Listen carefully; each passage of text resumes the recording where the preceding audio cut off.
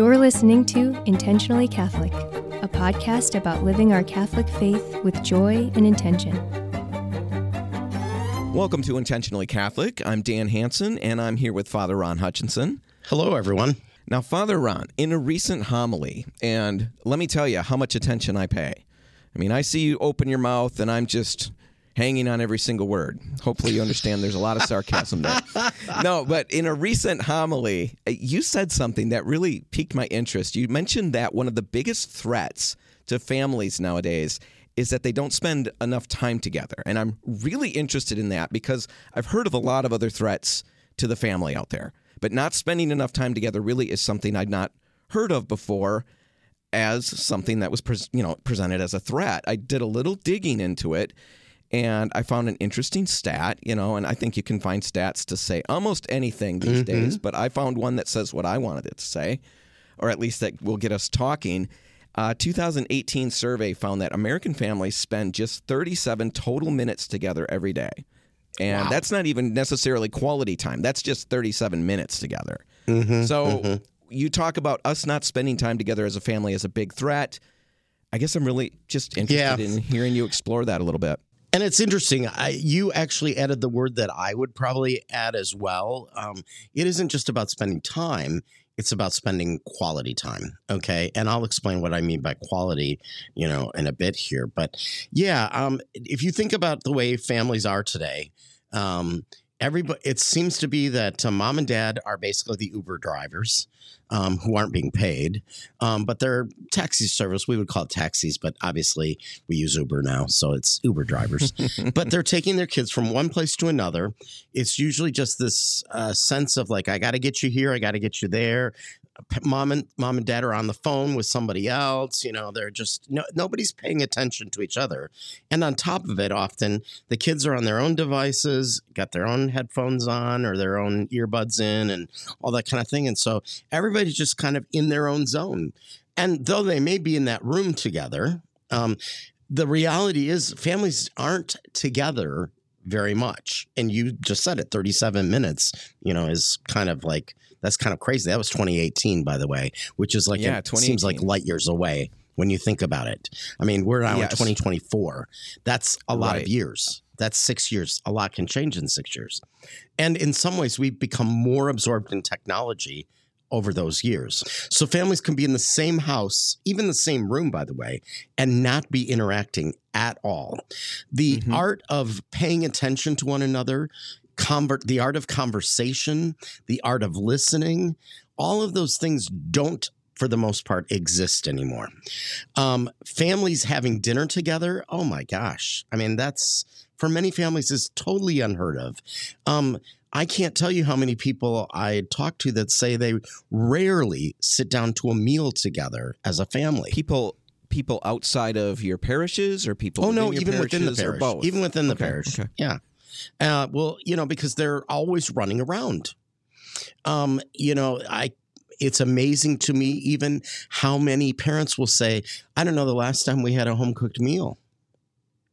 It's crazy when you think about it, but we're all living in this like grab food here, grab food there. We're like here, eat in the car because we got to be someplace and, that kind of stuff. And so the idea of having a meal where not just that you eat together, because we can all be in the same room eating and not, having quality time together too, by the way, but it's the conversation, it's talking about our day. It's talking about subjects. It's talking about things, hopefully it's not talking about other people like gossiping, but it's, it's talking about life. And that's why I often say without that not only is that the greatest threat to families, but it's the greatest threat to faith in many respects, passing on faith. All right. So that part I can see. I just want to go back to the biggest threat to families. I see the problem. Why do you see that as such a big threat? The fact that we're not doing that, what's not happening there besides just we're not talking? Number one, we're not connecting. We're not, how many kids today say, as adults, I had no relationship with my parents. We existed in the same home, but they don't even know who I am. We never. Is that something you hear? Oh, yeah. Yeah, from young adults. You hear that. Yeah, I hear from young adults, my relationship with my parents was just the fact that we lived in the same house, and yeah, they were my parents. And, now there are other families that's not the case, but I guarantee you those other families were having conversations. They were having quality time together that was interacting, where the parents could then express to their child love and concern and, comfort and all those things. It's amazing to me how many parents will say, I don't even know what's going on in my kid's head. Well, if you don't know what's going on in your kid's head, it's because you're not talking. You haven't built up the ability to have conversation. Now, every teen is going to keep a certain amount of stuff to themselves. It's going to be hard to get it out of them. But it's amazing for families who've kept that working since the time the kid was little about talking about things and always having that time. They don't have any problem with their teenagers then, or young adults telling them stuff. And that doesn't mean they're always going to hear from you what they want to hear. Right. But they've got to know that it comes from a place of love. I'm not telling you this because I don't like you or I don't love you. I'm telling you this because I love you and I'm concerned for you. And I know that this world is not easy to live in and all this stuff, So, yeah, it's a threat from the standpoint that families are already very, how do I want to put it? They're already, I don't know if the word disparate, I guess, because now kids move out of the house and they don't just move down the street. They move to another city. They move to, when I say another city, I'm talking big city or another state or, my own family was a classic example because I went off to college. After I went off to college, I hardly came home other than for a major vacation, Christmas once a year. And I'm talking, I was in graduate school and then went off to the seminary. Well, I couldn't come home every single, holiday that we got or, that would involve flying. It involved long distance driving, all that kind of stuff. So we talked on the phone every week, but I will say to you where the division happened was even between my own siblings, because then they started living their lives and I'm living my life and we're just not connecting anymore, So do you see this as a problem that's gone back, how far? It's not just a new thing that now we've got iPhones. So no, it's not a new thing. I think it's definitely technology has not helped us, Strangely, when it could. Yes, technology is supposed to help us, but it's supposed to make us, smarter and use our day better and all those kinds of things. But in essence, I think it's just taught us to waste more time and helps us, I can watch Prime Video everywhere. Yeah. I'm watching it right now while we're recording during the boring parts. And, and if it isn't that, it's, it's all social media and instant messaging and, it's just everything. But that doesn't always mean good things are happening or even anything of quality is happening. It's just happening, So I think that technology is part of it. I think the fact that now, just this, how mobile we are even within a day of going places.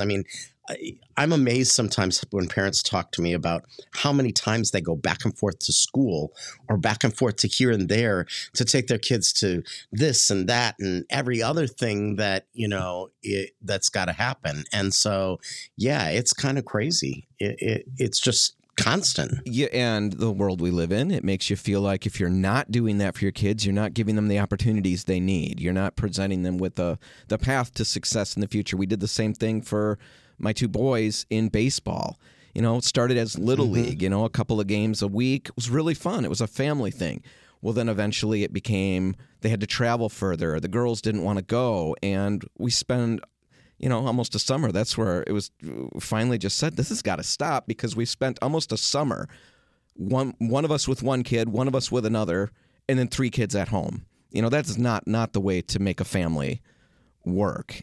No, and I think the reality is I'm not saying the activities are bad. Nope. They're not bad, okay? But the minute the activities take over the whole family's life, in a sense, or they get in the way of family life, they lose a certain ability to help the family as a unit. Okay. So how many of those things are you going to choose for your child to be involved in any given period of time? I mean, I knew families that when I was younger, my parents did it. We were allowed one thing a semester. Now, that was hard at times. I'm not going to say that there weren't times that got broken, but I'm talking about one extra thing that you had to be driven to, It wasn't something in school. Like I could be in band and then there was some concert, at X night. But I'm talking like, there was no way I was going to be able to be in marching band, which involved nights and weekends, et cetera, and something else during the semester. Because that was just going to be too much. My parents were going to be on the road all the time and I know that my parents loved it once I was able to drive and I started becoming the Uber driver for, my sister. Right. And, did I like carting her around? No, I didn't. But that was what you had to do to have the car, number one. Sure. But I just get concerned, and I'm not saying that, just get rid of everything. That's not the answer here. So you're not just grumping about that. I'm not just grumping, but I am concerned that then if every day of the week is that way, every day of the week, how are you going to ever have conversation with your kids? You're never going to be sitting down. Right. And sometimes you can, we did in the car, but I'm not with the whole family. I'm with one kid. Exactly. I'm not saying that maybe you couldn't have good time with that one child, okay? But how many other of the children thought that they didn't get any of your time? Right. If they didn't have an activity you were driving them to. And that was really eye-opening when I started to think that through from the girls' perspective. But what hits me even harder is the fact that when, we would get done with whatever shuttling everybody around for that day or that week, when we do hit home and now we're all there, let me tell you, the last thing I felt like doing was having family time. I'm going to crash and zone out on my phone or zone out watching a movie and now even the time that we do have together is so burnt up because I'm so burnt out from the whole week of busy. Yeah. I mean, it is hard, and I'm not saying it's easy, but on the other hand, that is your vocation. Yeah. Okay. Just like there are days in my vocation that, I don't want to go to the hospital. I'm tired. I don't want that emergency call. I don't, you name it. You name the thing that I don't want to do at that moment because I'm just like, I would love to just zone. I'm no different than anybody else, but I have to make a sacrifice and say yes to whatever it is. I think that the problem is here, we aren't equating that this is my vocation and there are sacrifices I have to make for the other. No, I like that. So, which is why, quite honestly, I think that, many marriages are struggling because when I'm home, I'm zoned and I don't want to deal with you and I don't want anything. I want to just fry. I'm fried and I just want to stay fried. So it's the spouse, it's the kids, it's just, we can make all sorts of excuses, but it's funny. If there's something we want to do, we find a way. We're going to have the energy suddenly again to do that thing. Yeah. I think it comes back to, like you said, remembering, keeping in the front of our mind that this is our vocation. This is what we're called to do. This is the spot we're in, and God's asking us to do the best we can with it. And that means making the sacrifices. And that doesn't mean we're going to be perfect at it. Yeah. Some of us might be, Father Ron. Some of us. Okay. Some of us. Maybe somebody are. Some of you are. But in reality, there are going to be days that don't go well. But when it becomes day after day after day after day of the very same thing, that's my concern, for the family today. Well, and I think demonstrating to the kids, that you're there, and even though you're not nailing it all the time, just the fact that you're demonstrating the fact that I'm here, I'm trying, means when things come up, the conversations can happen. You're demonstrating that, you're building that relationship, moving ahead. So looking at it, practically speaking, I think, again, the problem's pretty easy to identify. I think everybody's sitting at home. Agreeing with the problem. Yeah, I think we all know we're really busy. I don't know. I can't always see a really clear-cut way to cut some of the busy right now because some of it seems valuable, but I get what you're saying. I completely get that. I do understand the time on the phone. That one seems easy to cut. I think we do have to begin to make some choices, okay? Now, does that mean it's going to be every day that you're making that choice? No, I'm not crazy enough to believe that dinner hour at 6 p.m. is going to happen every night, that kind of thing. But I would just like to see families make the effort to say there's going to be 2 days a week where we have like a family meal together, where we sit and we have conversation, not just that we eat together, that we have conversation, around life, granted, how are you going to ever know what your kids are really thinking if you don't ask them what they're thinking? And that's not going to happen quickly. You're going to have to build a certain rapport with them, and all. It's hard work. Right. It will pay out in the end. It will. But like anything that's going to pay out, it's going to take effort. It's going to take a certain amount of stick-to-itiveness that goes with it. So, but I just think that I think we've got to, even if it's families in cars together, a parent with 2 other kids, I think we've got to get off of this idea that, we're just going to stick in our earbuds and I'm in my own zone. Like I, as the parent, I'm listening to the radio station I want to listen to, and the kids are each listening to what they want to listen to. I think it's got to be like, hey, you know what? We're shutting all this off, and we're gonna talk. I just think it's interesting. The only time I often see that is when parents are videoing their kids about conversations they've had in the car because they want to be able to put it on YouTube. No, I get that. You want to create some interesting, weird, awkward situations, and who doesn't? Who doesn't want to create that in their family? Drive around with in the car with the radio off. Everybody gets. If I never have the radio on, it drives me nuts. So I just sit there in silence, and I'm used to that. But everybody who rides with me, they get fidgety after about a couple minutes, and they're reaching, trying to get things going. Oh, what do you mean minutes, seconds? Yeah. I was trying to be nice. And yeah, I can handle it. It doesn't bother me, but it does make everybody else a little bit edgy. But we've had a lot of fun conversations that way. And I think another thing is when you're talking about having conversations at the table and all of that, I don't know how everybody interprets that. I think sometimes the interpretation can be that, okay, what do you think about, Aquinas is... We're not talking about that. It can be silly just having interaction. Yeah, it can just be silly stuff. Maybe it's good to have like a couple topics, that you've planned on for the day. Like, hey, kids, you never believe what I, heard on the news today, which could be fun. It could be a fun thing. But it also can just be like, how was your day? What actually went on? Who drove you nuts today? How many YouTube videos did you get in today? Did you get all 12 that you were hoping? Yeah. What teacher did you most not like today? And let's talk about why. One of the things that we will do that's always funny is, somebody will have a dream, a ridiculous dream from the night before.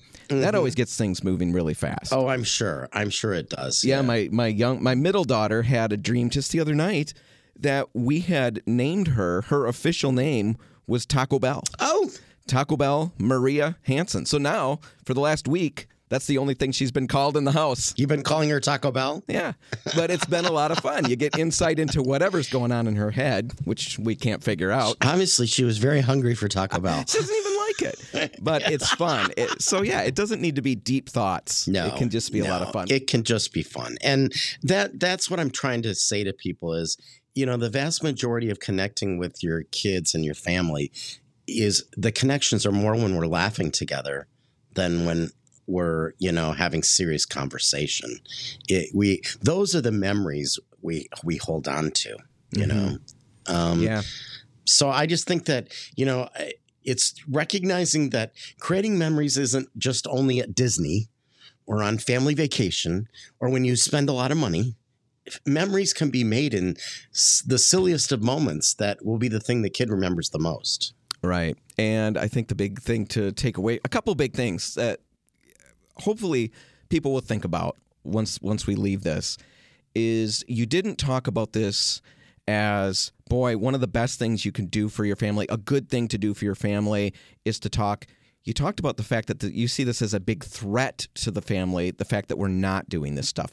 When there's a threat to whatever, if there's a threat to, if the power goes out and there's a threat to me losing the food that's all stored up in the fridge, if I'm not going to get the power back in time, I take action to save that food. That threat needs to be dealt with. You're seeing this as a threat. This is something we should take action to deal with and to try to head off. It's not just a good thing to do. It's something we should be doing. This isn't about just a good thing, because I think that we can see the results of it because people don't know how to connect anymore. And then they're feeling unconnected and they're feeling isolated, and all of the things that bring about really awful things to our world and to ourselves. Okay. And so I'd love to tell you that mental health in the United States is really good, but it's not. Okay. It's not? That's stunning to me. We're in a mental health crisis right now. And that mental health crisis has a lot to do with how connected or unconnected people feel. So it's a threat. Take action on that. What about, last thing, maybe I'm a grandparent. Maybe I'm a parent of old teens, teens who are pushing their 20s. We haven't done this. Is it just too late for me? I know it's obviously not too late. I don't think that anything is ever too late, okay? I think it's just, it's about putting the effort in and doing it. I'm not saying that it's always going to be easy, but it's never too late. Time to start is now. Yeah. Never too late to say I love you and to show that concern or show you love them by wanting to spend time with them. Exactly. So get moving on that. What we'd love as we wrap this up is if you've got certain things that you've done with your family that you feel like, boy, this has really helped us, that you think might help other people. If you want to share any of that, we'd love to see that in the comments. For Intentionally Catholic, I'm Dan Hansen. I'm Father Ron Hutchinson. God bless. Thanks for listening to Intentionally Catholic. If you like what you heard, please consider sharing our show with a friend. If you have comments, questions, or topics you'd like to hear discussed, please email those to comments@icatholic.show. And be sure to tune in next time for another episode.